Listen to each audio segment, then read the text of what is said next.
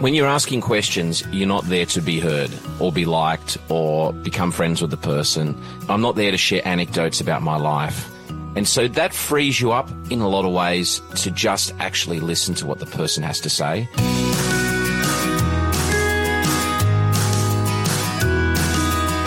Hello and welcome back, or welcome to The Messy Middle. I'm your host, Andrew Horsfield. I hope this year has kicked off well for you and whatever you aspire to get done in 2023 is starting to take some shape. The purpose of this podcast is to have conversations with leaders and experts in their field who can help you elevate your impact as you advance your career, company and life. You can find out more or listen to some previous episodes at andrewhorsfield.com/podcast. Kirk Docker is one of Australia's finest interviewers and storytellers. The co-creator and director of the ABC program You Can't Ask That, Kirk offers viewers a small window into the untold stories of people who live with a label like transgender, bogan or killer. Kirk came on the show to discuss why we need to maintain our curiosity and be open to diverse people, opinions and preferences. We discuss why we should challenge our own worldview and beliefs, how we can create better dialogue through difference, the basic human desire we all share, as well as his insights and lessons from 7 seasons on the show. Kirk's a brilliant human that offers sage advice and the occasional swear word through this episode. Please enjoy this educational and entertaining conversation with the insightful Kirk Docker. All right, Kirk, welcome back to The Messy Middle. I love the show You Can't Ask That. It's a ripping show that goes beyond just the entertainment value of some good questions. And can you share with people listening how you took that sort of traditional vox pop into something of a significant show dealing with significant material?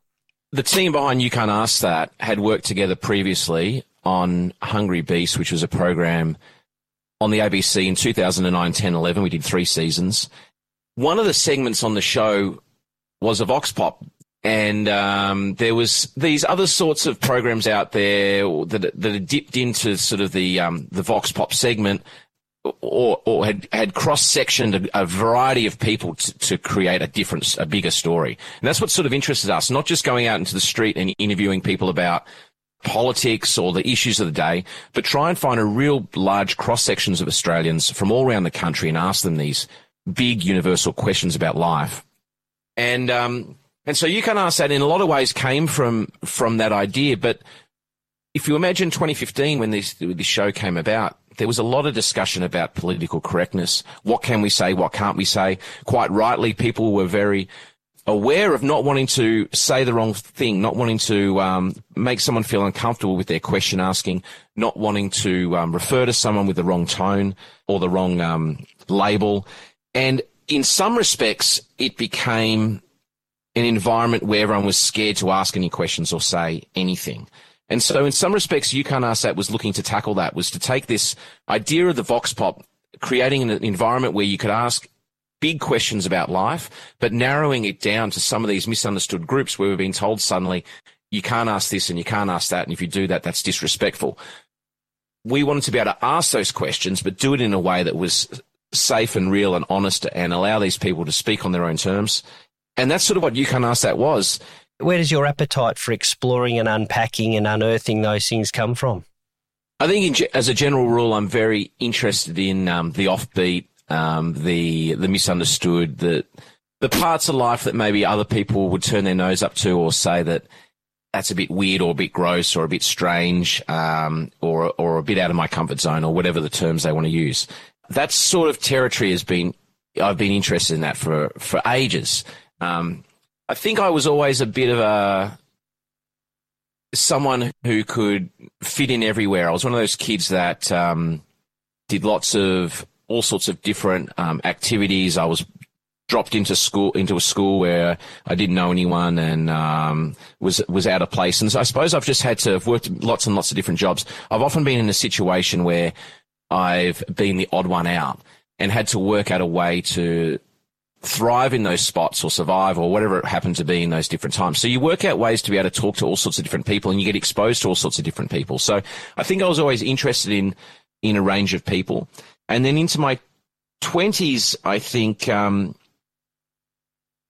there was publications around like Vice and Big Brother, which is a magazine, and there was these publications out there that weren't part of the mainstream media that were putting topics and ideas in front of you that previously you almost didn't know where you could find out that stuff about. Drug use and sex and gangs and all these sorts of different things.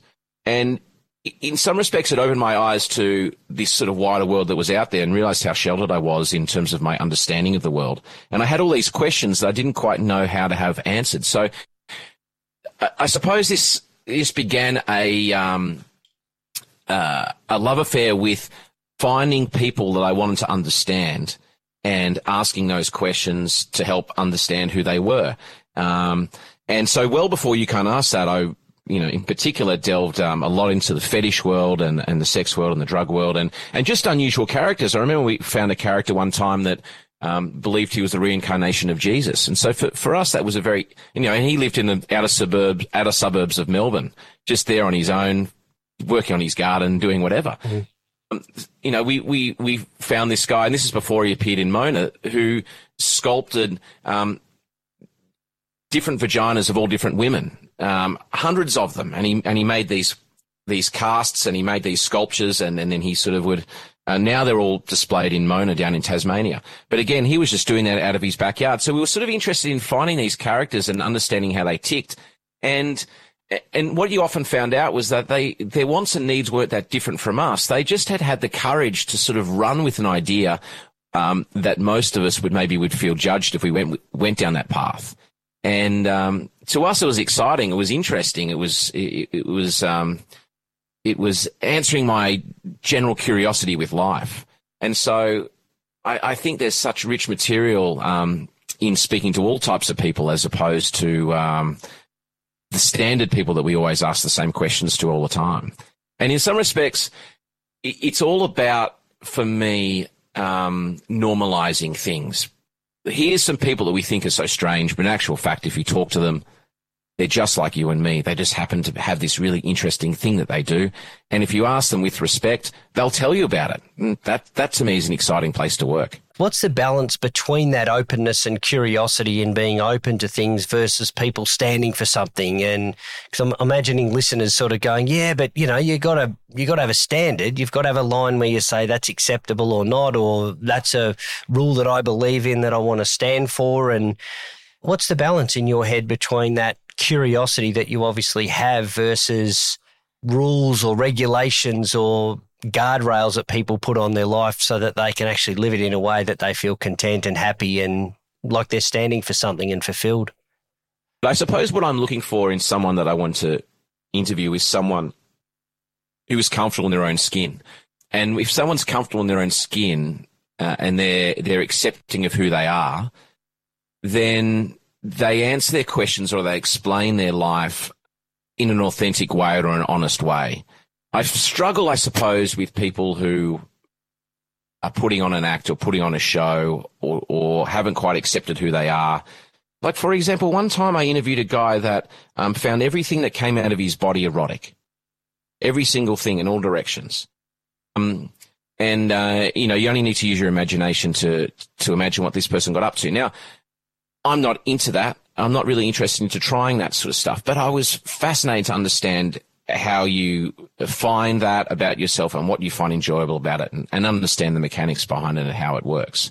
And at the end of the day, it just ended up being like another fetish, and you can sort of take out that fetish and you put in another fetish, and there's similar things which align with it. Now, that is not many people's cups of tea, but I didn't have any judgment of this person. I was sort of quite in awe of how far this person was willing to push themselves to try these things out that really, really, for most people, this is so out of their comfort zone in terms of the stuff that this guy was doing. For me, I'm not looking in any way to make this person look like a freak or make them seem weird or anything like that. I'm just looking to understand, and that's at the the base of every person I speak to, it's about trying to understand that person and going in looking to understand rather than looking to sort of have an opinion or judge their thing.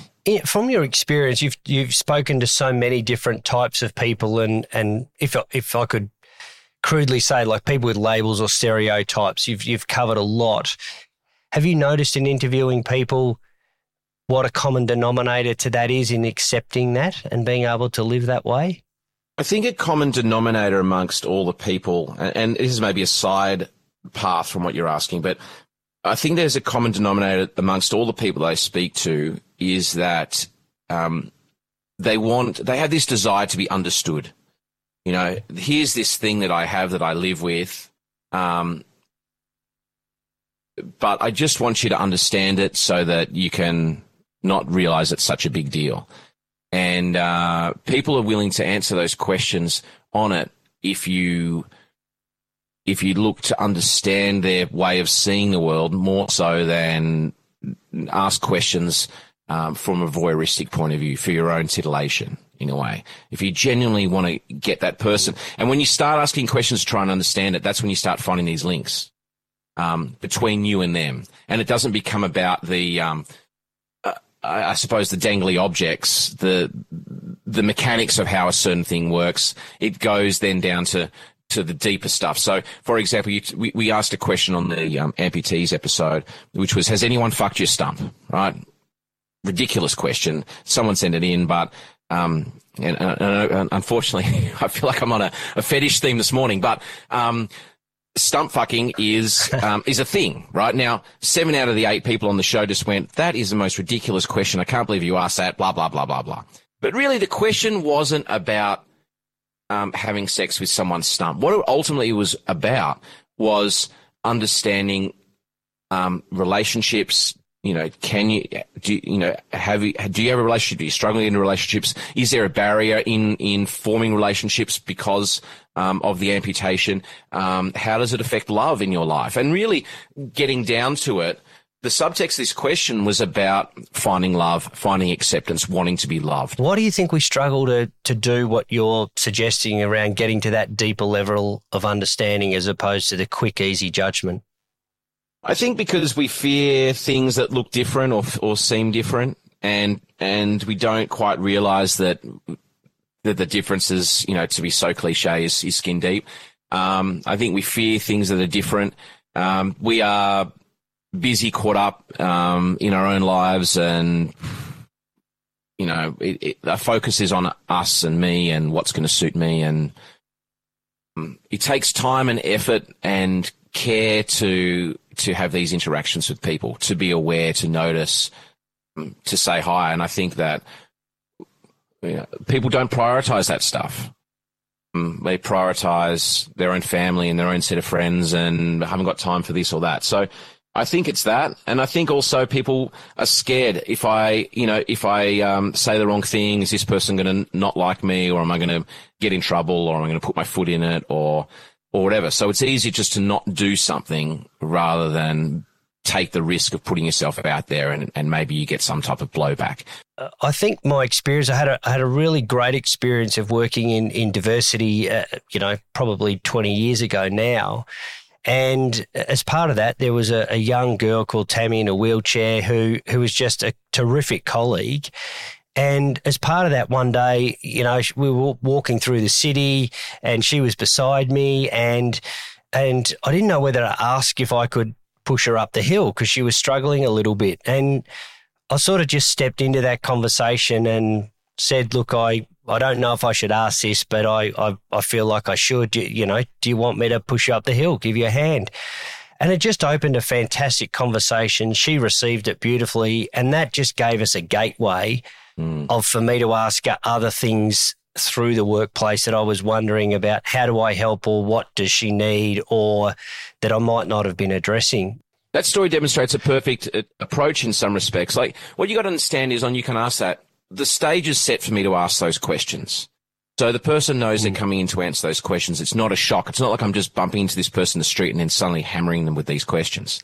The other thing is there's often been 1, 2, 3, 4, 5 phone calls in the lead up to this where my producers have talked them through how this thing might unfold without necessarily giving away the questions, but asked about their life and learnt about them.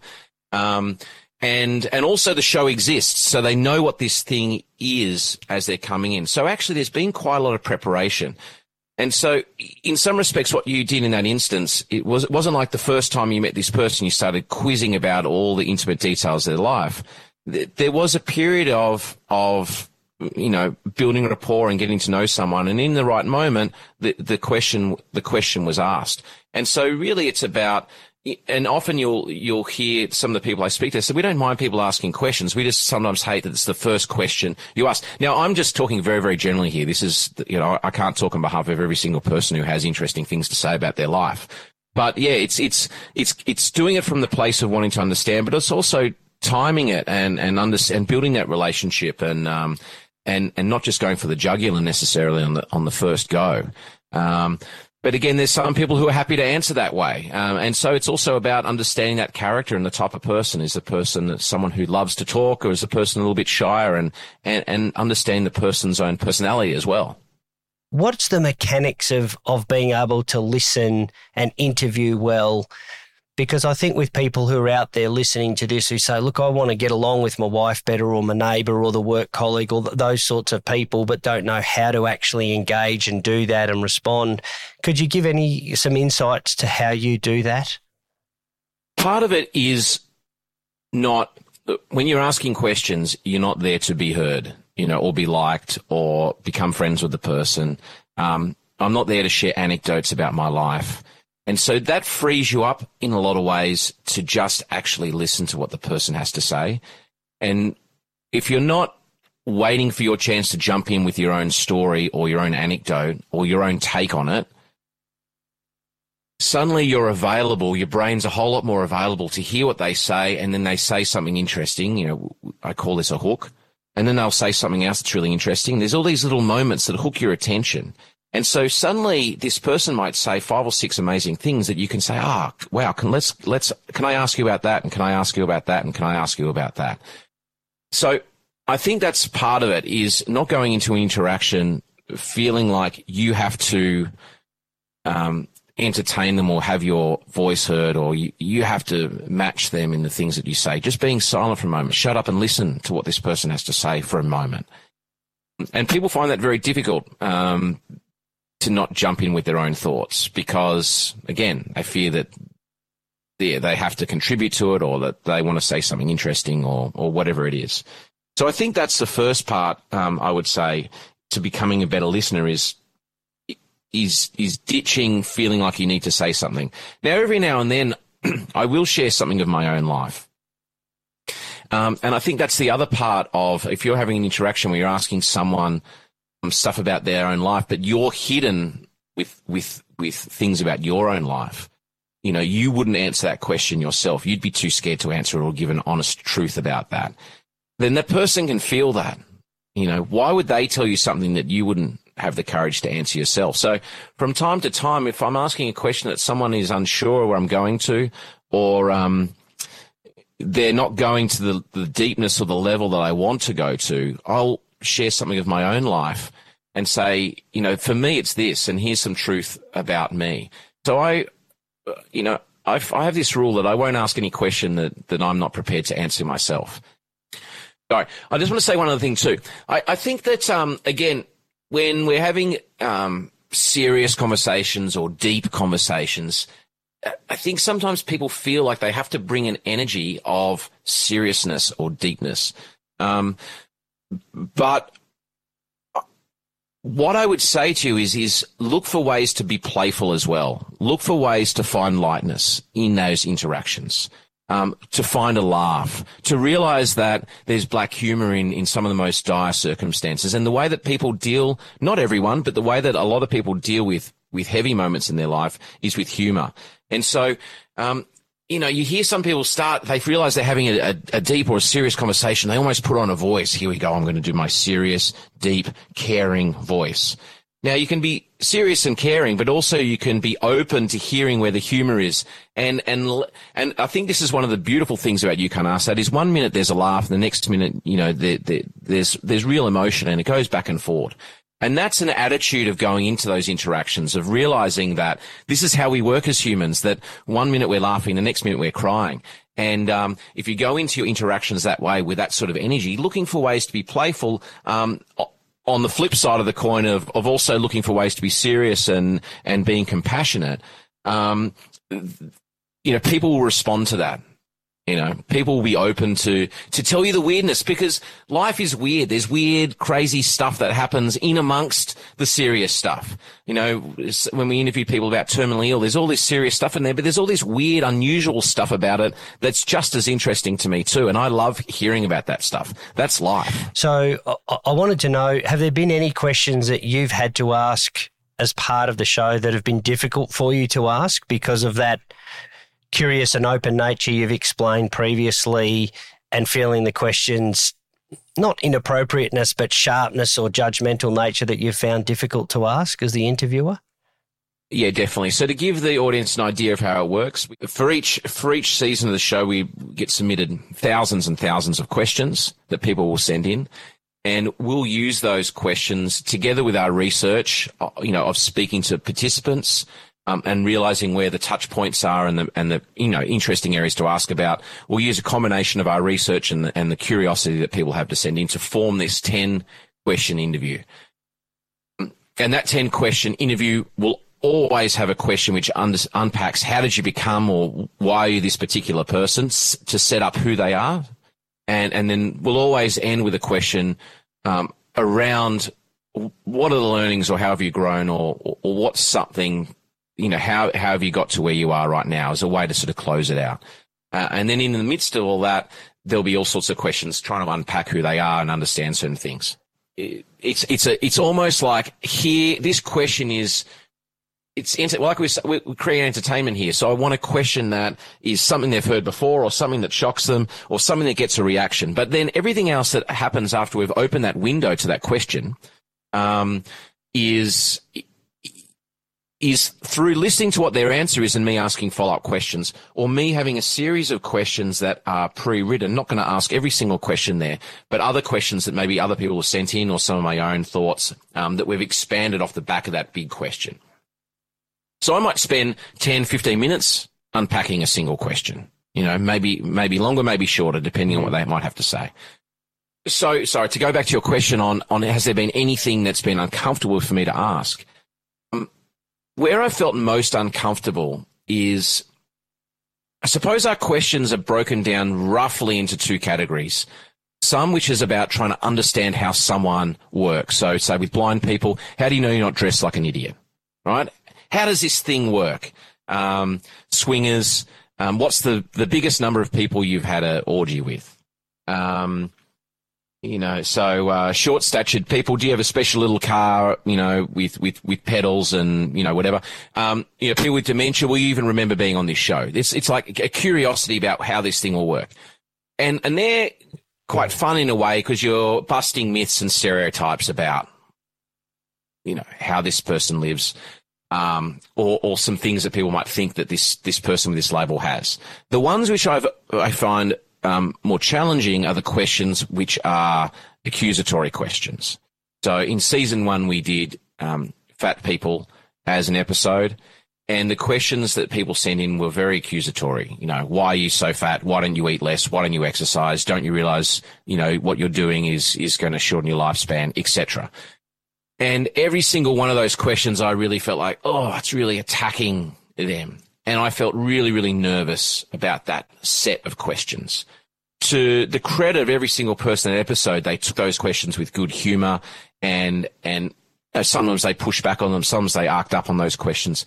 But then they answered those questions very, very truthfully and explained their life. So those sorts of questions I found difficult. And then the ones I found difficult too, I suppose, were the really, really sensitive areas, things around domestic violence or sexual assault, or suicide attempt survivors, or people who had killed someone in their life by accident. Because what you realize you were doing, you were asking about very, very sensitive stuff that that there's trauma associated with, and potentially PTSD associated with, or still long-standing trauma associated with it. And they're things that, they had to prepare themselves to talk about, that you don't want to talk about every single day, that there is a lot of hurt there with. So those ones I found difficult to do because you're just nervous about asking that stuff. One of the real assets for the show, which you're just explaining, is I think you talk to real people about their lived experience, not subject matter experts or people from foundations who are coming to talk about transgender issues or all the subjects you talk about. Was that a conscious choice for you in terms of the type of show that you wanted to have and the way that you wanted to approach the subject matter to open people's minds? 100%. 100%. Anyone that's spoken about something at a long time, they have their story points and they have their ways of explaining things, and they've filtered out this particular thing or this particular idea or whatever. And so it feels like you're getting a performance in a way. I'm interested in hearing people who've never spoken about this stuff before, or they've only spoken about it to a small amount of people. I'm interested in getting a real wide gambit of experience of people who have that label. I'm interested in putting people on television that challenges the audience's idea of what this person could be or what they look like or what they might say. So it's all those reasons. We want the audience to walk away going, all right, that was so different from what I thought. That was completely different from what I've heard in these, in the mainstream, messaging about this idea, or the spokesperson's take on it, or the celebrity's take on it. So we want to, shock, challenge. We want to put things to air that are, a little bit wrong or not said in a most polished way. We just want it to be real, because the majority of people out there aren't media trained, haven't practiced their stories. And they're just talking like normal humans. And it's refreshing to hear people talk that way. It's invigorating to hear people talk that way. And you tune in, you listen. When someone talks real, when someone talks with authenticity, you can't help but admire them and listen to them and respect them, even if they're saying stuff that challenges what you think about the world. As soon as people start talking in a way of, this rote sort of polished way, it's very, very easy to tune out. And, politicians are a case in point. You can just tune out to what they say. But if they start talking, going off the cuff, or they say something unexpected, or they start talking in a way that sounds real, you're like, whoa, my God, this person's a real person. I forgot about that. Yeah. And we want to remind people that all these people are just real people.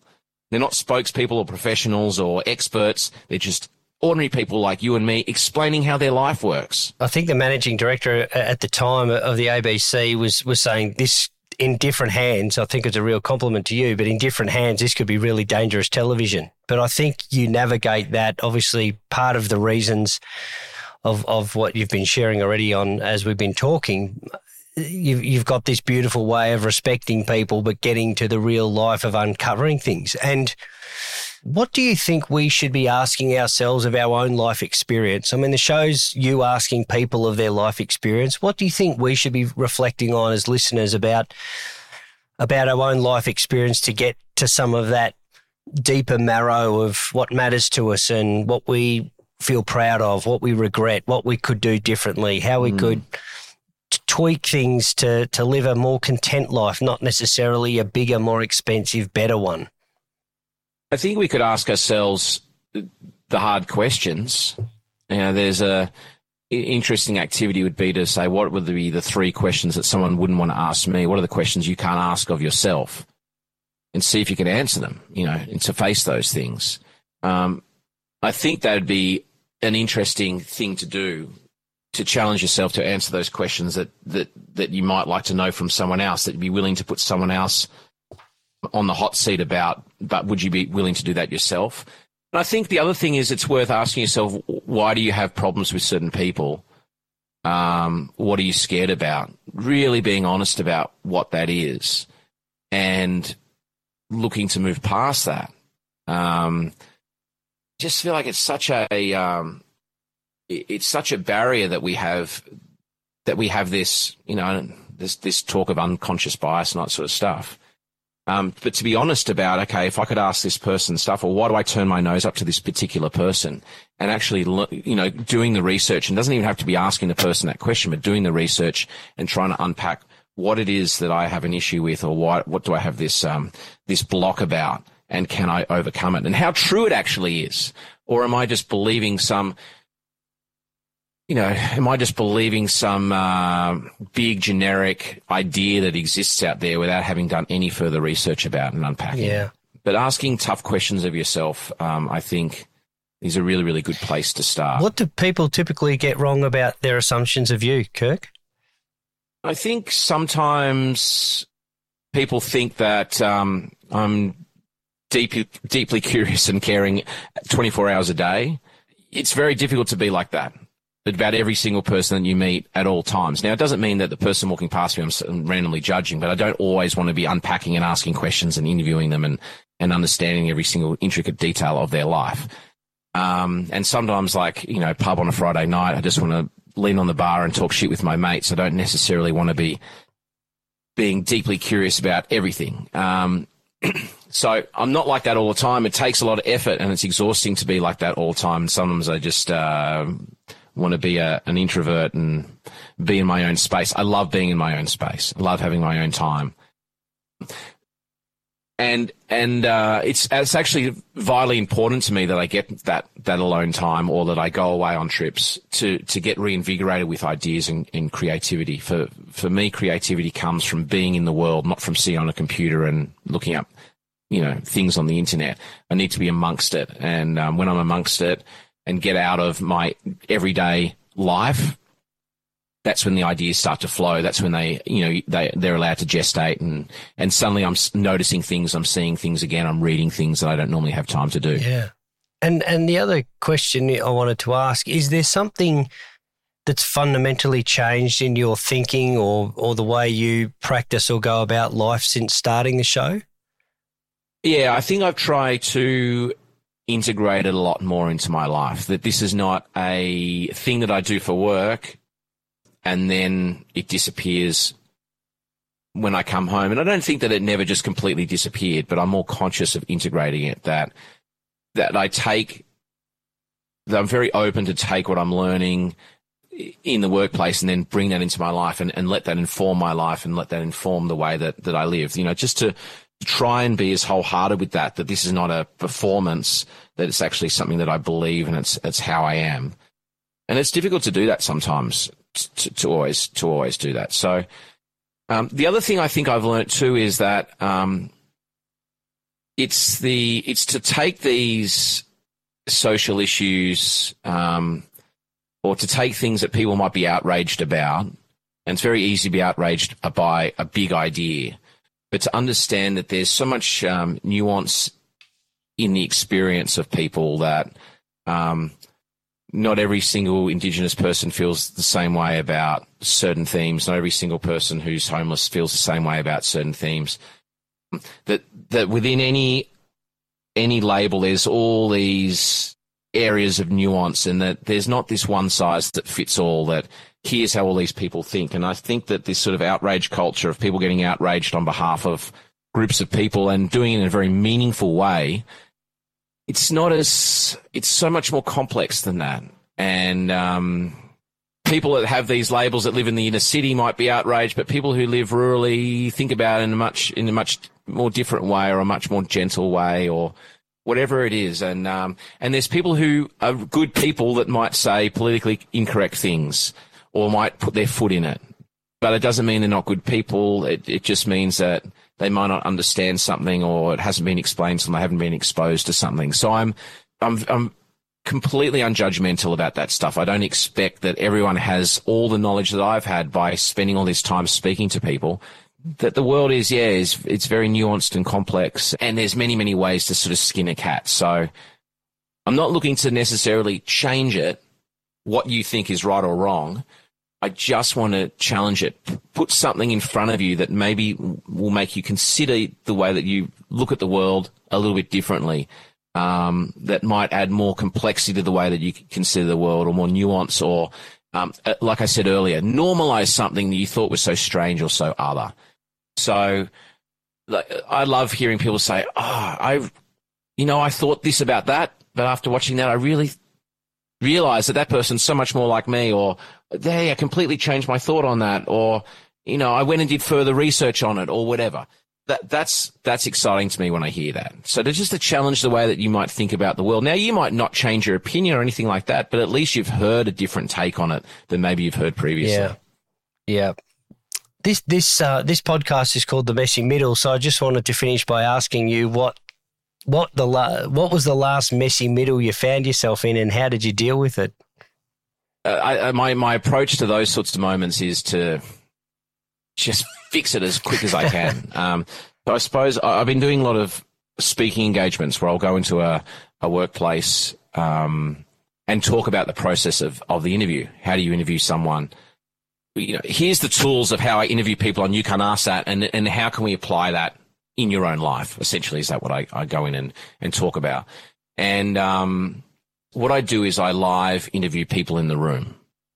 We design questions in the room about what you can or can't ask this room, right? We treat the room like it's an episode of You Can't Ask That. And so let's design some questions we couldn't typically ask this room, and let's collect those questions. And then let's interview someone. Well, then I interview someone using those questions we've designed in the room. And what's exciting, it's a very exciting space to be in because it's very live. This is not a talk that I do that is like this script, because it really can go anywhere depending on what the room designs and who decides to put their hand up to come and be interviewed, and then what they happen to say. So what can happen is... And no editing suite. Yeah, exactly. No editing suite. And like I was saying before, is that the interviews that I do prior, there's a lot of preparation leading into that person coming up onto the, into the interview room. And also it's very private. So, in this instance, you've got an audience, and the audience can be large. So what has happened before, where I've been, I suppose, in the messy middle, is when you're in this moment, is that you can lose the audience. You can lose the audience with the type of questions that you ask. If they feel like if you're challenging this person too much, or you're asking something that maybe is inappropriate, it's making them feel uncomfortable, actually. Maybe it's not the person on stage who's feeling uncomfortable. Maybe they feel completely at ease and feel comfortable in this experience, but maybe someone in the audience is feeling like, oh my gosh, this is making me feel uncomfortable. And you can start to lose the room. And there has been a time where after the interview, I've gone back out to the room and asked for thoughts, how they, what questions they had or where it's gone. And some people have really pushed back on where I've gone. And so in this moment, this is where, in how you respond to those questions and you unpack what you've done and explain that, I suppose, and have that interaction with them, which is there's a little bit of fire in them. And whether you get caught up with being defensive or not, or trying to justify what you did, or you hear them and then you respond and actually you have an interaction that quashes that fire or puts out that fire and makes that person feel at ease. So I suppose in the early days of me doing this stuff, there are times when I feel like the room has almost gone, because if one person says something and another person says, yeah, I agree with that person, you can feel a rumbling in the room like, this isn't right. And I've felt that. I've felt the room starting to be that way. And in that moment, you have to you have to sharpen up. If you get overwhelmed by the idea that you might be being attacked, then if the room goes, you're screwed, totally screwed. So it's in those moments, I think that, and that's happened a couple of times where I've had to sharpen up, really hear what that person had to say, not get defensive about it, and have a real interaction with that person. And do that a number of times where instead of losing the room comes around. They see that you're willing to be open and honest and genuine. You're not trying to hide something. You're not a trickster. You're not a manipulator. that you're just a human, real person up there, and then you feel the room coming back towards you. But it's a very, very daunting, scaring place to be in that spot. So these days when I do it, it's all really about that preparation coming in, and it's simple things. It's remembering names of people that you're speaking to. It's not bringing out antagonistic energy. And for me, it's about being in the room before everyone gets in there and somewhat controlling what you can control. If you come into a space and the audience is already in there and you haven't got your gear set up properly and you've been flustered because you haven't got a park, that already begins this energy of impatience or annoyance or nervousness, and that's what potentially could flow through. But if you're in a place of calm before you begin, the room feels that, and your participant feels that, and your interviewee feels that. And that really all comes back to everything that I do in the actual interview space, which is switching on, and no one's more important than what I'm doing right in that moment. And if these other distractions get involved, that's when it can unravel. Look, thank you so much for the conversation. Apart from probably the first episode where I can tick that explicit box when I upload it, which is terrific. Just such great insight. I really value the show in what you're doing and what your team's doing to. Yeah, apart from the MA rating, it should come with a community service announcement, I think, because it's just a beautiful way.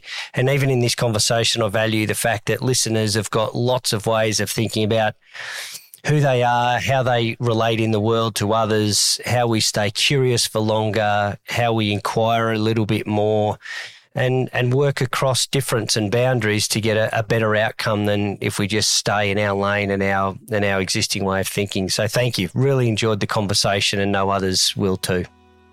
No problems. Yeah, getting out of your lane.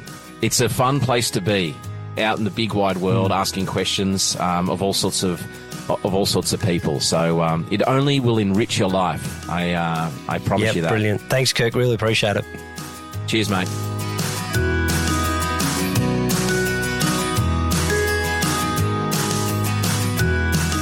Just a couple of things before we wrap up. If you've enjoyed this episode and think it'll be good company for your drive home, commute on the train, or even mental fuel during your daily workout, please subscribe by clicking on your preferred podcasting platform at andrewhorsfield.com/podcast. And if you'd like to receive a monthly email from me with insider content, videos, white papers, and some recommended reading that will help you move your mental furniture around advancing people and performance, then sign up for more content that's been curated specifically for curious minds like yours at andrewhorsfield.com/contact. Thanks for listening.